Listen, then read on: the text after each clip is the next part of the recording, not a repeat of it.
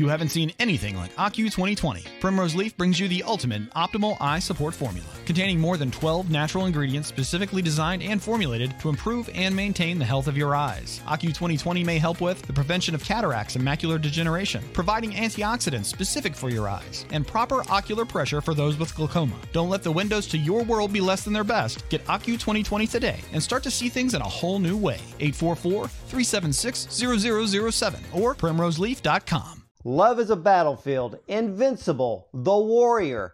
Better Be Good to Me, the best are songs that if you were young and living through heartache to heartache during the 1980s, or even if you weren't born until decades later, chances are you know the words to every song written by the Hall of Fame songwriter Holly Knight. And in her book, I Am the Warrior, My Crazy Life Writing the Hits and Rocking the MTV 80s. And she offers a very juicy and provocative look at her creative writing process of bringing her mega hits to life through the timeless vocals of artists such as Tina Turner, Pat Benatar, Patti Smythe, and even Rod Stewart and John Waite. How about Cheap Trick? And of course, Heart and Kiss, and the list and the hits just keep going and going. While Holly Knight's songs have appeared in movies from Mad Max Beyond Thunderdome, Thelma and Louise, 13 Going on 30, and one of my favorite movies, Dallas Buyers Club. And her songs have been licensed for popular TV shows including Schitt's Creek, Stranger Things, Saturday Night Live, and South Park. Well, by now, you should get the picture that her songs have been in your ears for the last 40 years. Well, in 2013, Holly was inducted into the Songwriters Hall of Fame. So without further ado, ladies and gentlemen, it is time to welcome the icon, the legend, the queen of songwriting, the mistress of the melody, the incomparable Holly Knight. Welcome to the show. Wow, that was quite an intro. Thank you. I don't know if I can follow that if I'm worthy, but thank you for having me. I think your catalog of songs, my goodness, mega hits. I don't even know if the word mega is even big enough for the songs that you have written that have literally just been embedded into our hearts and minds for many, many decades now. But I want to kind of step back a little bit because I understand that at the age of 11, your grandmother and your father bought you a Steinway piano for your birthday. You still have that piano? I do. It's sitting right in my studio, and my relationship with that piano has probably lasted longer than any other human relationship.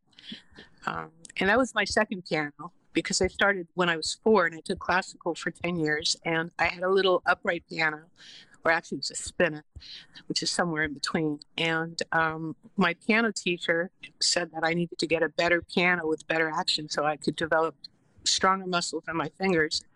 And that's when we went to the Steinway showroom, which is in my book, the whole experience, how they were so sweet. And they sat there all day while this arrogant little 11-year-old sort of walked around the showroom and played every piano in there. And then I came to the last one, and it was like, hello, soulmate. And still with me. Well, what is it, what goes through your mind when you sit down to that very piano now? We're one and the same. It's sort of like if you spent a lifetime riding a bike in tandem with someone in the back and you pedal together and we have a relationship. It's an entity. It's not a person, but it's very connected to me. And all the memories, I've written simply the best on that piano. And I studied classical on that piano and spilled drinks on that piano and things I can't say on the show on that piano. Well, as I was reading your book, and your book is, well, it's very colorful, very insightful. And I love the whole songwriting process, and I love talking to songwriters, but you are literally one of the top, one of the biggest of all time when it comes to writing monster hits. But you legally changed your name to Holly Knight. Did the name change help you go from Bruce Wayne to Batman? I think so. I think I was that person anyway. So when I changed it to that name, it was very comfortable, and it was sort of symbolic. I talk about it in the book as knighting myself, and it came to me in a dream because I was in a band, and in those days we were all trying to think of a name that was more of a stage name, and it came to me in a dream, and it just seemed so natural after trying for weeks, months to come up with a name. I was born with Holly, so that was already my name. And once I woke up, I thought, that's it.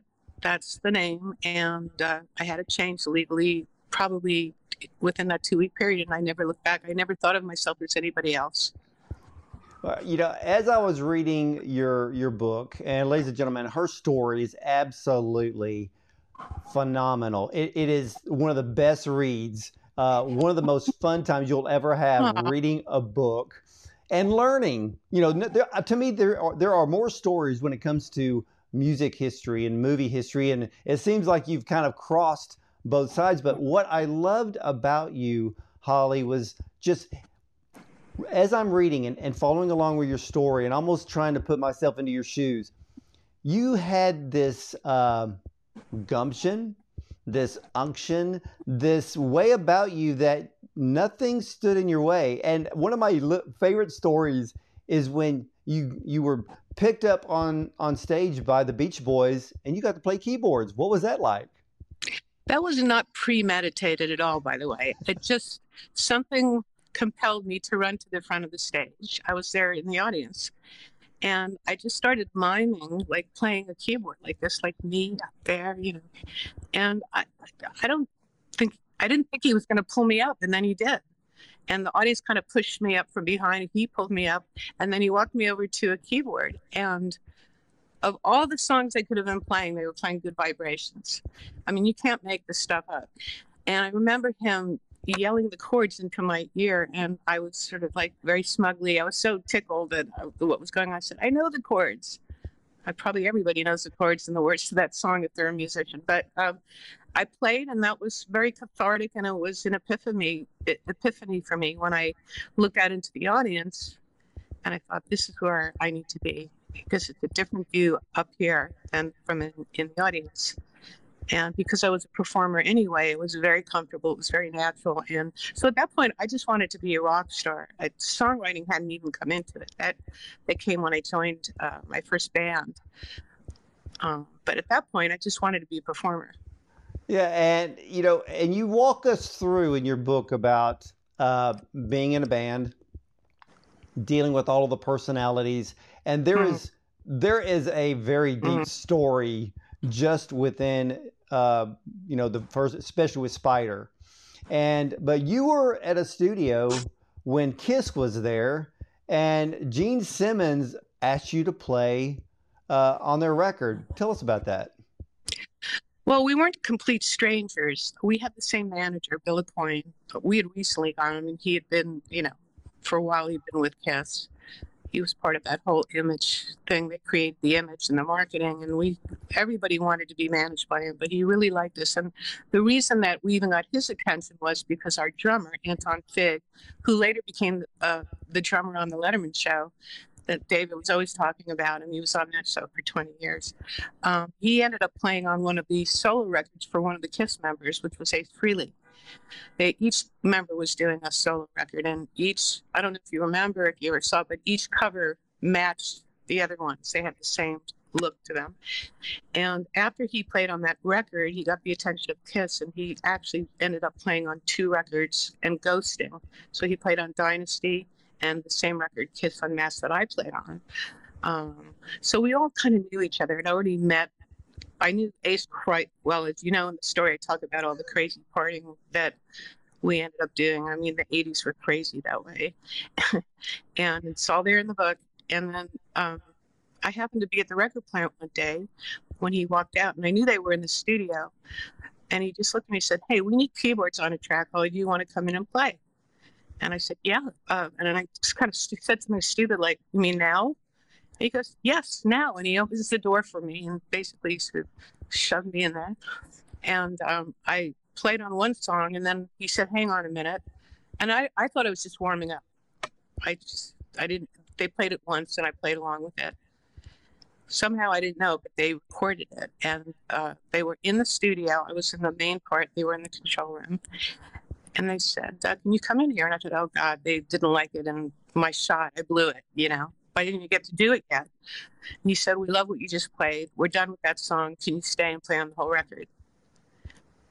Well, Couldn't one of believe the it. things, one of the things that I noticed, well, and in this story, um, and I guess you were really, really young in understanding how the music industry actually worked. Were you shocked that you didn't get credit on that album when Gene said, we have to keep up this persona to our fans?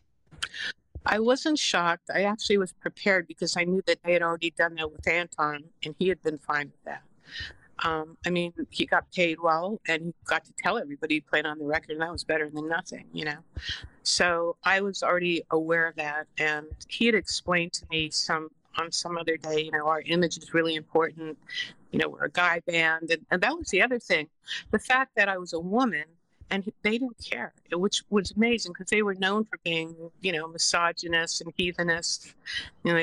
They bragged about bedding thousands of women and taking Polaroids, and so for them to just go, "Hey, you fit the bill, you can do the job. We could care less if you're a woman, a man, whatever." I thought that was pretty forward thinking of them. It gave me a level of respect that I hadn't had before, and I couldn't wait to go back and tell my band, "Oh my God, you're not going to believe this. I just played on the whole Kiss record."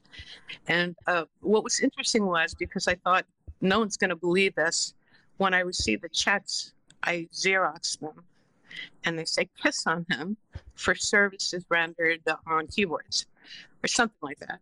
And I saved those checks for 40 years, and they're in the book. I put them in the book because it's just not, I can't even believe I saved them for 40 years. What was I saving them for? Because years later, they were bragging about it. Because once I became well-known as a songwriter, they were like, "Yeah, she played on our record."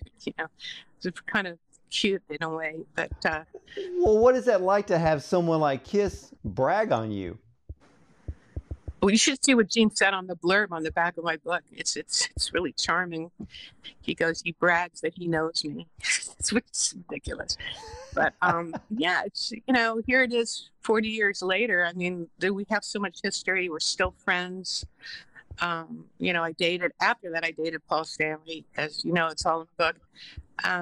And I had a lot of adventures and stories to tell. And so people kept saying, "Write a book." And I was like, "Okay, let me try it."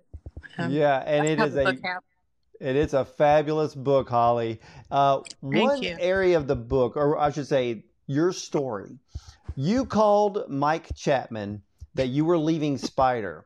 Mm-hmm. His response to you set you free, didn't it? Oh, yeah. I thought he was going to be angry at me because he was the president of the label that our band was signed to. And I thought he'd be upset because they put a lot of money into the band. And I explained to him why I was leaving the band, which I won't go into now. You can read that in the book. But, you read about it in the book. But for those who haven't, I'll just tell you the details that you want to hear right now, which is he encouraged me to pursue songwriting. And he said, "You're a really good musician, but there's a lot of good musicians out there. There's a lot less great songwriters. And what I mean by great is they're the royalty of the business when they can write one hit after another. And I think that you can do that." We had already written one song together, which was "Better Be Good to Me," and Spider recorded that on the second record. It became the second single for Tina Turner about, I want to say, a year later when she did the Private Dancer record. So we already knew that we had chemistry. So he said to me, if I moved out to California, we could write together. And if he was producing a record, even if he wasn't the writer, and they needed to look for an outside tune, if they couldn't come up with it themselves, I would have a direct line to that record, which was great. He said, "I'll introduce you to people," which he did. He was a great publisher, actually, in addition to being a great producer. And for those that don't really know who I'm talking about, it was Mike Chapman. And Mike Chapman was a very successful producer that had done all the Blondie records. He did The Knack with My Sharona.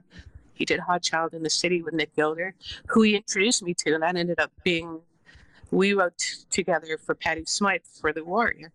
So a lot of things sort of led from being in the band, meeting Mike Chapman, leaving the band, and then aligning with Mike.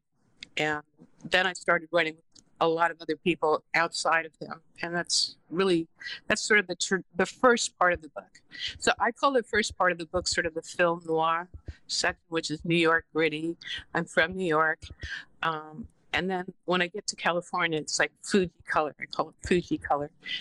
And right around the time of Fuji Color, because LA was so crazy and bright and blue skies, where New York is black and white, the MTV was born. And once MTV was born, that was the best thing that ever happened to me, because I had so many different bands at the same time doing videos that were very popular. And so this book is focused on that MTV era, like from 1980 to 1990.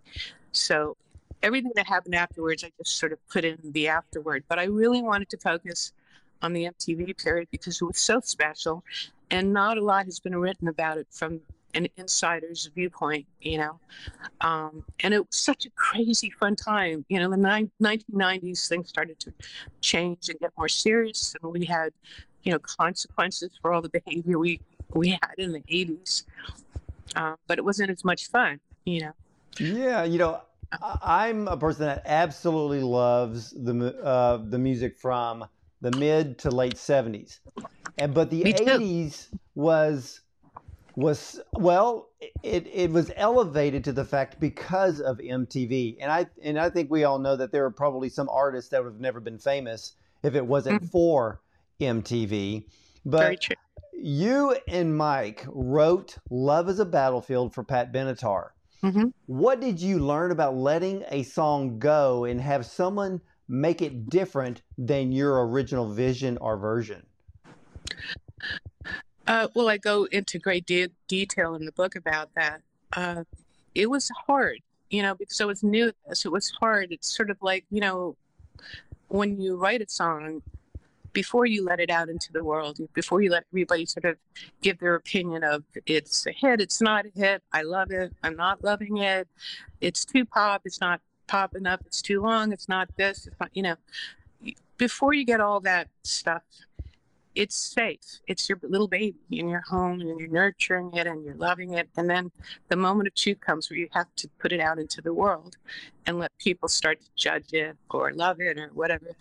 And it's sort of like putting a baby up for adoption. You know that it needs to find a home, but you hope like hell that they're not going to screw it up. Well, and you were surprised how when Neil sent the song back, I think you and Mike just basically looked at each other like, what is this? Yeah, we did. We didn't like it at all when we first heard it. And we were just trying to process like why he changed it. He didn't change the song itself. All the elements were there. The lyrics, the music. He changed the production. So we gave him a song. He likes to say that it was a ballad, but it was not a ballad. It was a mid-tempo, eighth note kind of feel, which is sort of my forte, if you will, or was back then. And it was like meat and potatoes, like an anthemic, epic song, like Game of Thrones or something, And what we got back was a dance track, and it was faster, and it sort of had a lot of synthesizers and noises in it that we hated. But we still could tell it was going to be a hit, and it had Pat's vocal, which is the most important thing. Her vocal was magnificent. And we learned to love it as it started going up the charts. We loved it a little more and a little more. And so now, now it's quintessentially an 80s tune. Someone said to me in an interview the other day, I was surprised when I heard that because it wasn't as rock as some of the things Pat Benatar had been known for. And I agreed with that.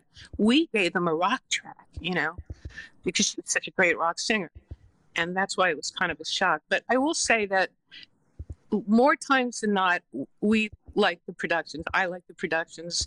There's even been one or two where I actually like their version more than the demo, because the demos were always quite simple, And for instance, when John Waite did Change, I actually liked his version more than the version I did with Spider, which is who I originally wrote it for. So yeah, and and I love that song Change. But, with the 80s and literally the MTV era, when MTV literally played music videos and we would watch them for hours and hours and things like Live Aid, and the list just goes on and on. What do you think your songwriting career would have been like if MTV never existed? Well, you could ask that about everybody, really, because Yeah. it took everything to a new level. And a lot of people that maybe, I think what happened was it in the beginning was good, but as it evolved, it sort of shifted where almost like the video and the visual was more important than the content of the music. You know, people started worrying more about how they looked. Things were getting choreographed, and there were a lot of distractions to sell the song, whereas before it was always about the music, you know. So in that way, it was good and it was bad. But for me, it was just nothing but good because I would either get asked by an artist to write a song for them, or we would write something together, and then I didn't have to wait a super long time for the song to come out, and they would make the video in a few days, and boom, it would be out there. And if it was a video that people liked and it went into heavy rotation, it could sit there for like 6 months, you know. And then I think MTV got sort of fascinated with the fact that behind this sort of certain style of song was a woman, which was an anomaly in the business, you know. And not only because I was a woman, but the fact that they were even talking about the songwriter, because most people think that the band writes the music, you know, to this day. People think that Tina Turner wrote the best. And, you know, and a lot of times the artists like it that way. They like to perpetuate the myth, if you will, and let people think that they wrote the song.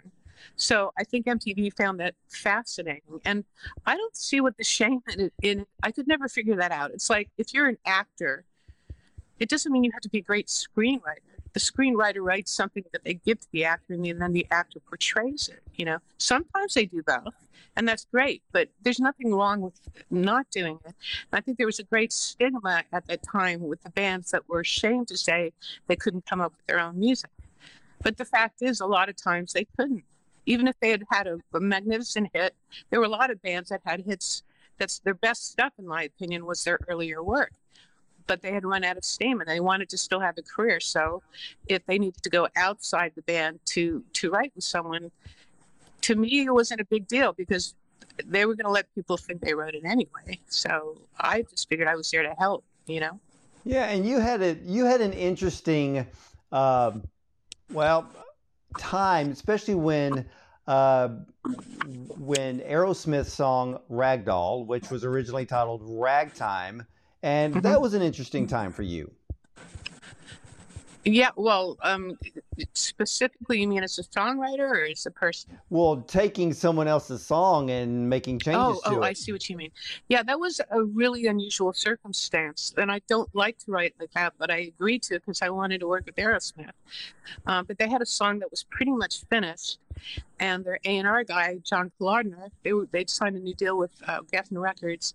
He had a little bit more control because they'd just stopped doing all these drugs. They had a new record deal, and he had a lot of say on, like, look, if you want a second shot, because they were almost over at that point, if you want a second shot, you're going to listen to me.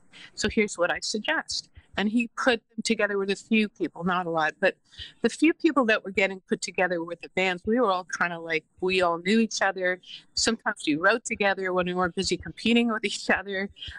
We were friends. Some of them we weren't friends with, and some of them are still really good friends of mine, you know? Like there was Desmond Child and Billy Steinberg. Those were two people that were kind of satelliting around the same records as I was. And as I wrote in the book, I was the anomaly at the time. I was the only woman doing it. But because I had been in a band myself, and because I was a serious musician, I kind of understood the whole rock thing. And that's what made it easy for me to sort of blend in with them when I would write with them. And I would try and write something that sounded like something they would have written on a good day, or when they were younger. That was the part that I really tried to hone in on. But in this case, I was just sort of brought in to tighten the screw and turn a song that was an album track into a hit. And when he sent me the track, the first thing I said was, is the band okay with that? Is Steven okay with that? He said, oh, yeah, I talked to him. He's going to call you. He's fine. He understands why this needs to happen, and he's fine with it, and he's curious. So then Steven called me up, and we talked for 2 weeks every day.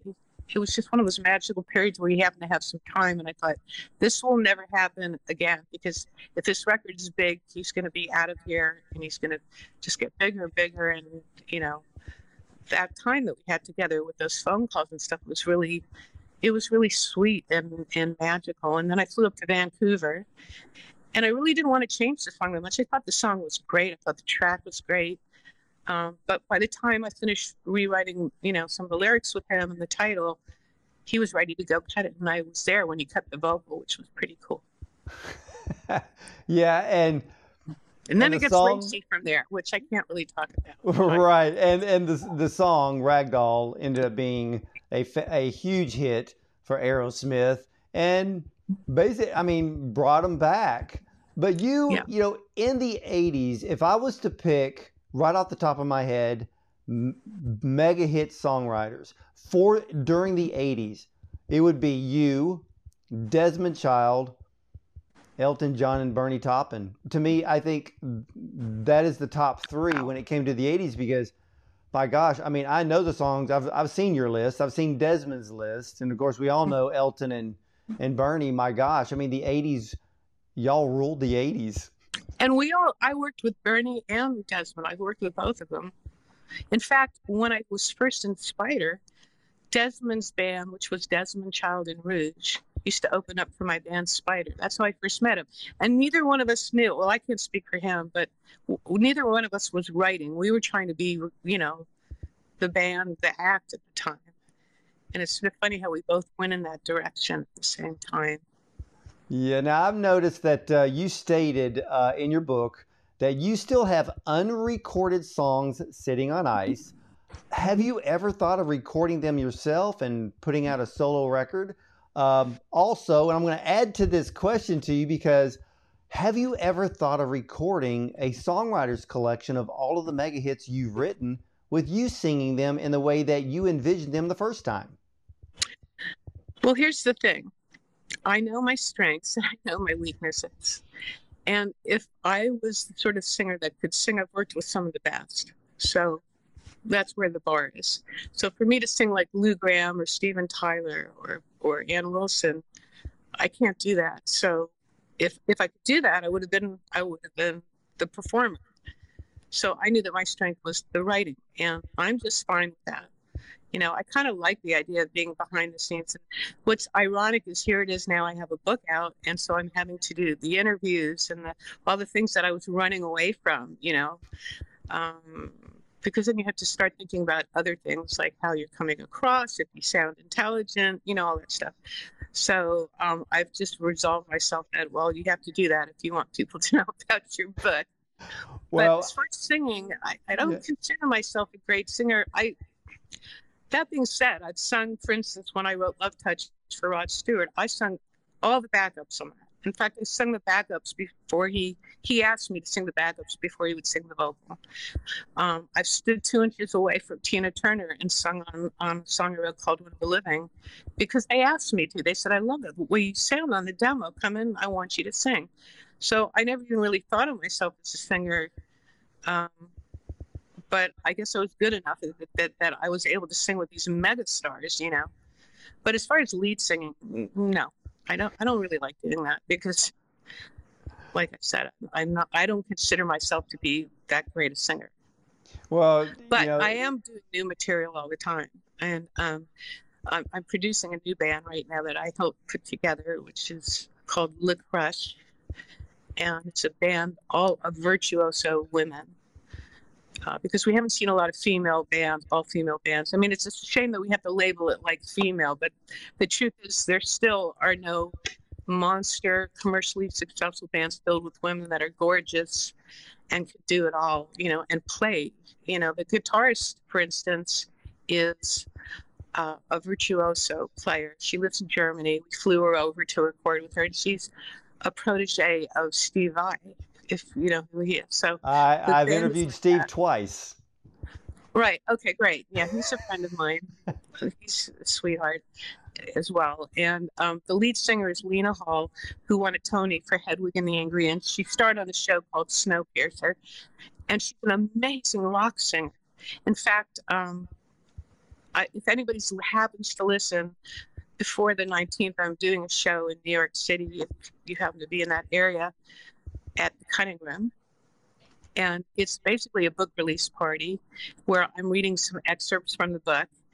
And Lena will be singing, as will Patty Smythe, who is the OG singer of The Warrior. And so that ought to be fun. And I'll be signing books and selling them at a discount.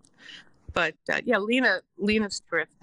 So that's one of my projects. I have lots of things that I do, but I don't wake up every day now. Oh, I have to write a song. I have many interests. So. Well, that's awesome. And I'm curious to see what happens after this book has been out for a little bit, because I'm getting a lot of questions about other projects that would sort of come out of this, which is exciting. Yeah, and I would expect that to actually happen, because I am so glad you decided to write the book, to write Thank your you. story. But let's talk about The Warrior. Okay. So with Nick Glider, so Mike Chapman, which I found this extremely interesting. Yeah, Nick Glider. You wrote it with Nick Glider, but Mike Chapman wasn't all that thrilled the day he listened, but then he wanted to hear it again and knew it was a hit. Now, I know people can be mentally somewhere else when they first hear a demo and then pass on it. Someone can hear the same song and it's a hit to them. So how frustrating was that? How frustrating has that been in your career, when people would hear something the first time and just kind of like, nah, not interested, and you knew in your heart that they needed this song? That happens all the time. I mean, welcome to my world. That happens all the time. I can't tell you how many songs I have in my so-called vault that have not been cut, that are amazing tunes. I think some of my best work. So that's part of being a songwriter, because it has to be a good fit. And you don't know, like you said, on any given day, someone could be distracted because they lost a ton of money in the stock market, or they woke up and their back was killing them, So that actually comes into play. But yeah, when Mike heard the song and he said, yeah, it's okay, I was very disappointed, because not every song back then did I think was a hit, but I knew this one was a really good one. And he'd asked me to write something for Patty. And I was just trying to think of, like, what does she mean to me? And so I wanted to write an empowering song, because she was such a strong, feisty little, she was full of piss and vinegar, and I loved that. So I wanted to write something that was just sort of outside the box, but really strong for a woman. And Nick was actually okay that Mike didn't hear it as a hit, because he wanted to keep it for himself. Nick Gilder had a hit called Hot Child in the City that he had done with Mike Chapman a few years earlier. And he wanted to keep it for himself, but Mike then decided to play hardball once he decided it was a hit, because I think a week went by and he called me up and he said, this song's a hit and I'm cutting it. And I thought, this is the same person a week ago that said, Well, I've noticed that with some of your songs, there is a theme of having a sound of an anthem. And, I Am the Warrior is one of those. In a way, even The Best comes across with that powerful anthem type vibe that hits all of us, and we want to sing it. And what's it like for you to write a song for an artist, but it ends up being their signature? What's not to love? I mean, and especially with a name like The Best, how do you top that? It's taken a life of its own over the years. So when it first came out, it was sort of a hit. I mean, I was spoiled at this point. So I think it went to number 16, which to me was a failure, if it wasn't in the top 5. Nowadays it's different. It's just so much harder. There's so much more records and material out there that even 16 is very respectable. And it went to number 1 in like other parts of the world, but it was really over decades of building up and spreading its tentacles around the world that it became this sort of highly licensed monster of a tune. And Tina has been, quoted as saying that she'd like to be remembered by that particular song because it's positive. We all have learned of her story and everything, and she doesn't want to be a victim. So to be able to sing something positive for her is joyous. And I think that's what everybody feels when they sing that, It's like one of those songs that you feel, you can't help but just feel wonderful when you sing it, Yeah, whatever you're singing it about.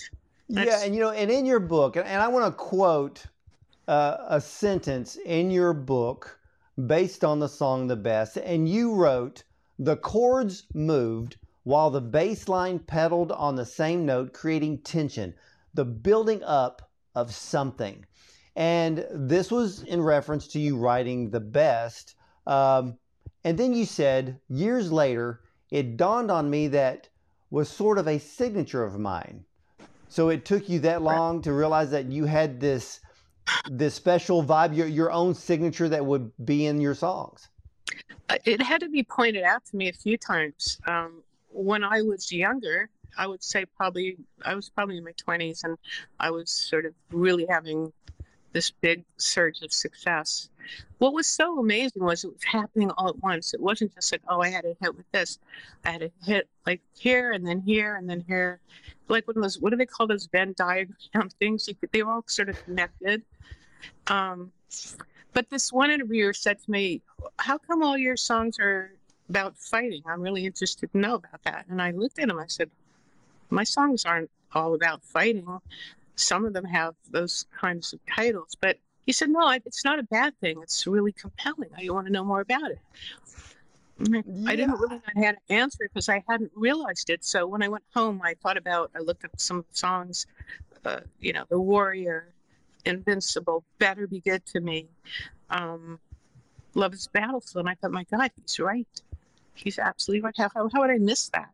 Because I was doing it on sort of autopilot. It was a big part of, you've read the book, so if you knew my beginnings, it would make sense.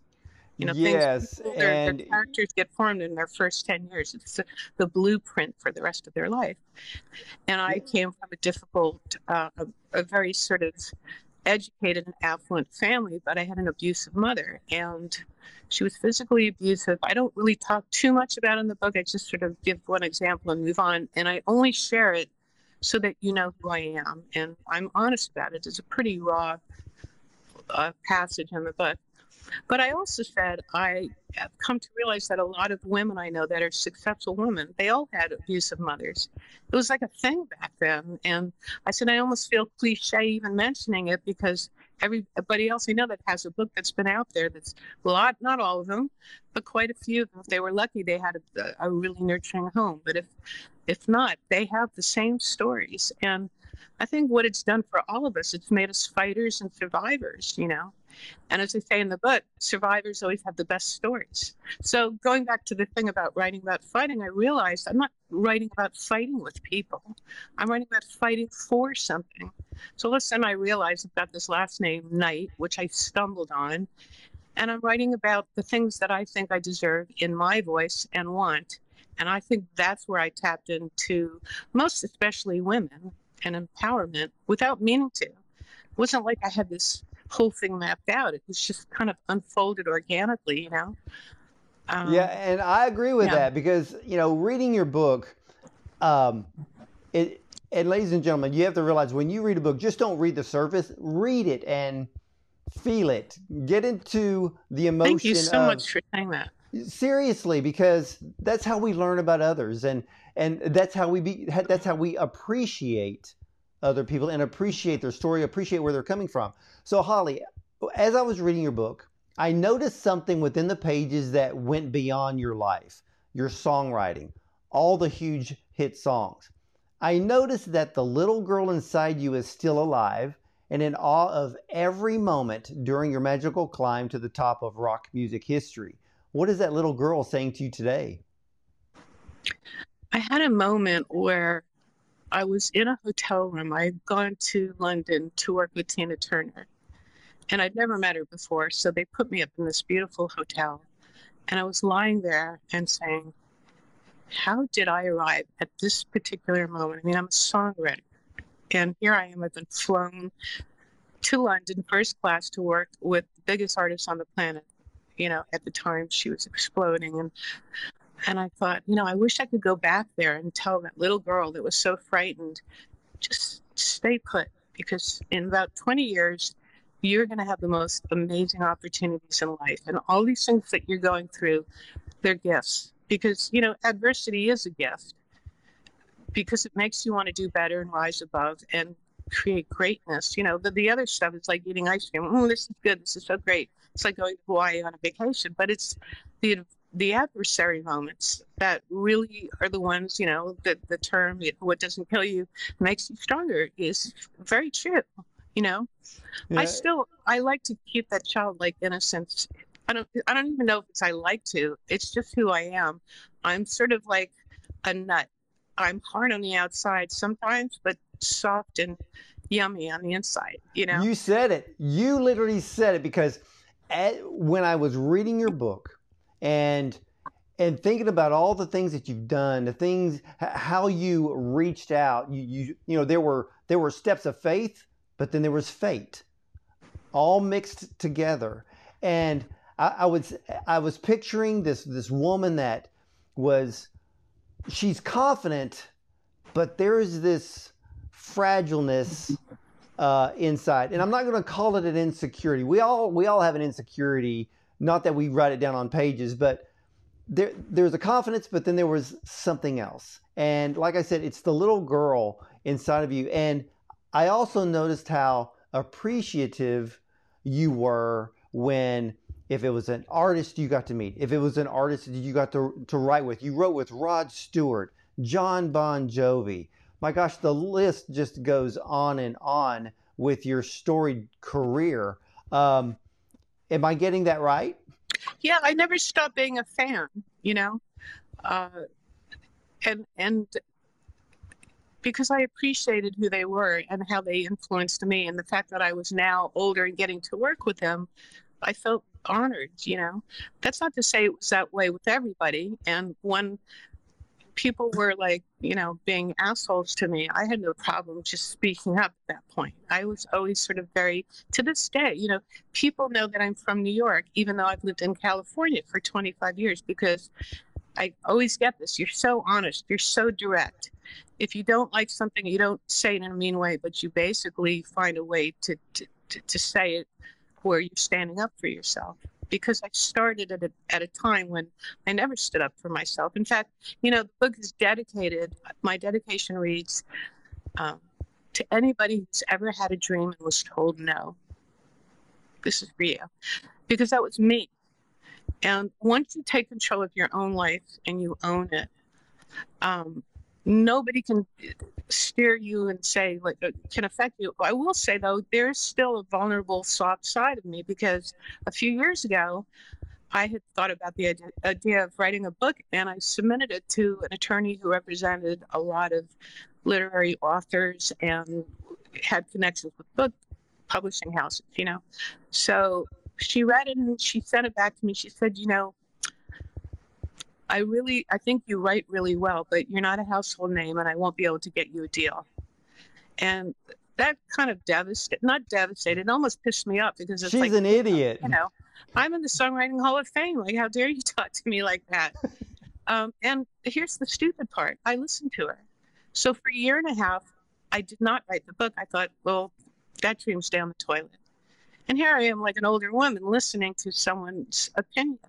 So that's why it's so important to make the dedication, because had I listened to her, we wouldn't be talking right now, and I wouldn't have this book out that I'm getting such a positive response in the reviews and everything, and not just from women. I mean, I'm tickled about the fact that, I did write it from a woman's perspective because I'm a woman, and I knew that women would resonate with it and be turned on by it, like, wow, you were living the dream. I could live my dream, but men are loving it, like you. And even I love the book. I mean, I literally I have pages of notes that I wrote from your book. And I mean, as I'm reading along, I'm like, oh my gosh, she wrote that song. I mean, it's like you wrote Never for Heart. Oh my gosh. Mm-hmm. I mean, that was the epitome of the 1980s. The hair, the guitars, the glittery clothes. The shoulder pads. Oh my gosh.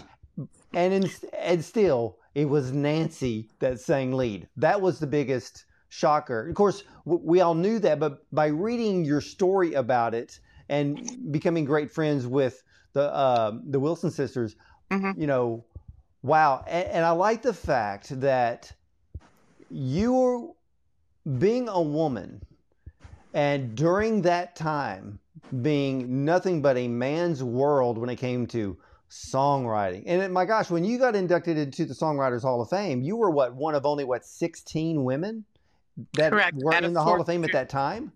Yeah. And in fact, even with the women, most of them were performers.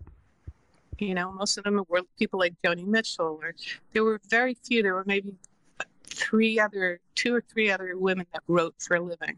And they weren't rock writers either. I was the only one that sort of infiltrated those camps.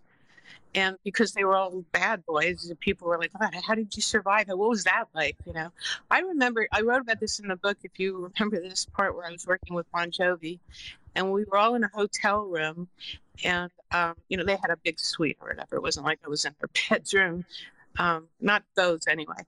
But I just remember I was standing next to John and Richie Sambora, and Sam Kinison, the comedian, the late comedian, was there. And then MTV was always on in the background. Well, it was on in their room too. And then their video came on. And they're standing in their room singing along with their video. And I'm going, this is crazy. This is like, I feel like I'm on the other side of the looking glass, you know. And I was quite comfortable with guys. Like I said, I was a tomboy. I was from New York. I had been in bands. So every time that a band would kind of apologize for the behavior, I'd look at them like, this is not my first rodeo. Okay, so you don't need to. Well, you wrote, yeah, and you wrote with one of the most powerful women in music, Tina Turner. You literally wrote her legacy. I mean, she will always be remembered for the best, and this song is considered your crown jewel. Are you still surprised by that? Well, first of all, she's not a writer. I mean, she did write one song in Ike's band, which was Nat Bush City Limits. She probably wrote the lyrics to that because that's kind of very personal. That's where she's from. I wrote the song with Mike Chapman. She was my muse. Like, she cut 9 of my songs, and every time a new album would happen, it's like I'd go to her with songs, or she would call me, you know. And what was interesting, it's in the book, but as I say, the best was not written for her, but it was meant for her. So it took this journey before it actually got to her, to the point where another artist, Bonnie Tyler, cut the song, and it didn't really do much. And then someone from my publishing company sent it to Tina, which was strange because usually I sent things myself to her, but I hadn't really thought about her as the person that sang that song. Which is, again, it's silly because I thought, well, it's already been cut by someone else and it's been recent. Why would you want to cut it? It's just, the whole story is strange how it got to her. It wasn't even written for Bonnie Tyler. It was written for someone else that I had a crush on, for a guy. Which I'm not going to tell the listeners because I want you to read the book because it's a good story. Exactly. Because, and I'm glad you said that, Holly, because ladies and gentlemen, there are many, many more surprises. There's no way that I can sit here with Holly and cover her entire book. There are stories upon stories. There are stories inside of stories. I mean, this should be a mini series. Well, it may be on Netflix because wow, limited mini series. yeah, and the names have been changed to protect the innocent, right?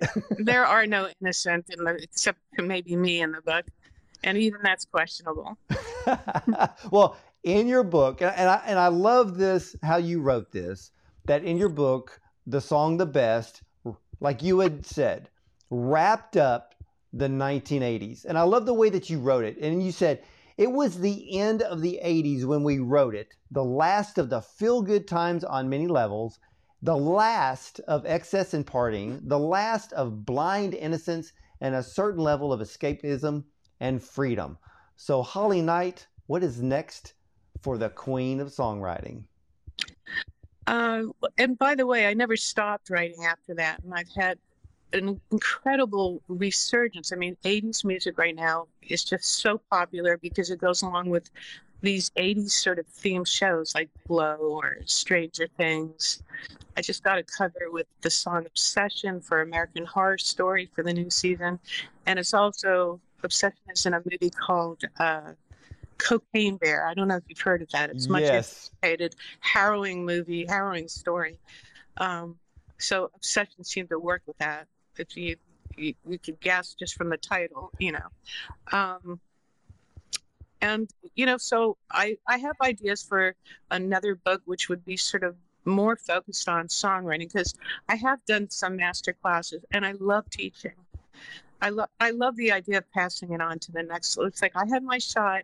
Let me pass what I know on to the next generation, you know? And so I want to have a book that has things on how-tos for songwriting. And they're not things that I was taught or was even, as I said before, aware of when I was doing. But now that I've been able to teach a few master classes, I can explain to people what's a copywriter. One of the most interesting things I've noticed with my students is they don't know what arrangements are. And arrangements, to me, are sort of the center point of writing a great song. You know, so you have a verse and you have a chorus, maybe you have a bridge, and the question is why? What does each part accomplish? And if it's not accomplishing anything, it shouldn't be there. Because a lot of people write songs and they don't write choruses, you know, and it's like without the chorus, you don't really have a song, you know, unless it's an instrumental, of course.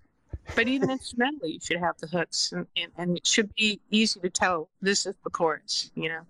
So I want to do that with photos. I'm really into photography. I'm going to do photography exhibits. So I'm into very sort of fine art photography, black and white. I travel around the world, or I did until the pandemic happened. So like everybody else, I'm looking forward to doing that. And yeah, there could be a documentary coming out of this. There could be, a lot of things. And I'm glad to be one of the people to let people know about that special time.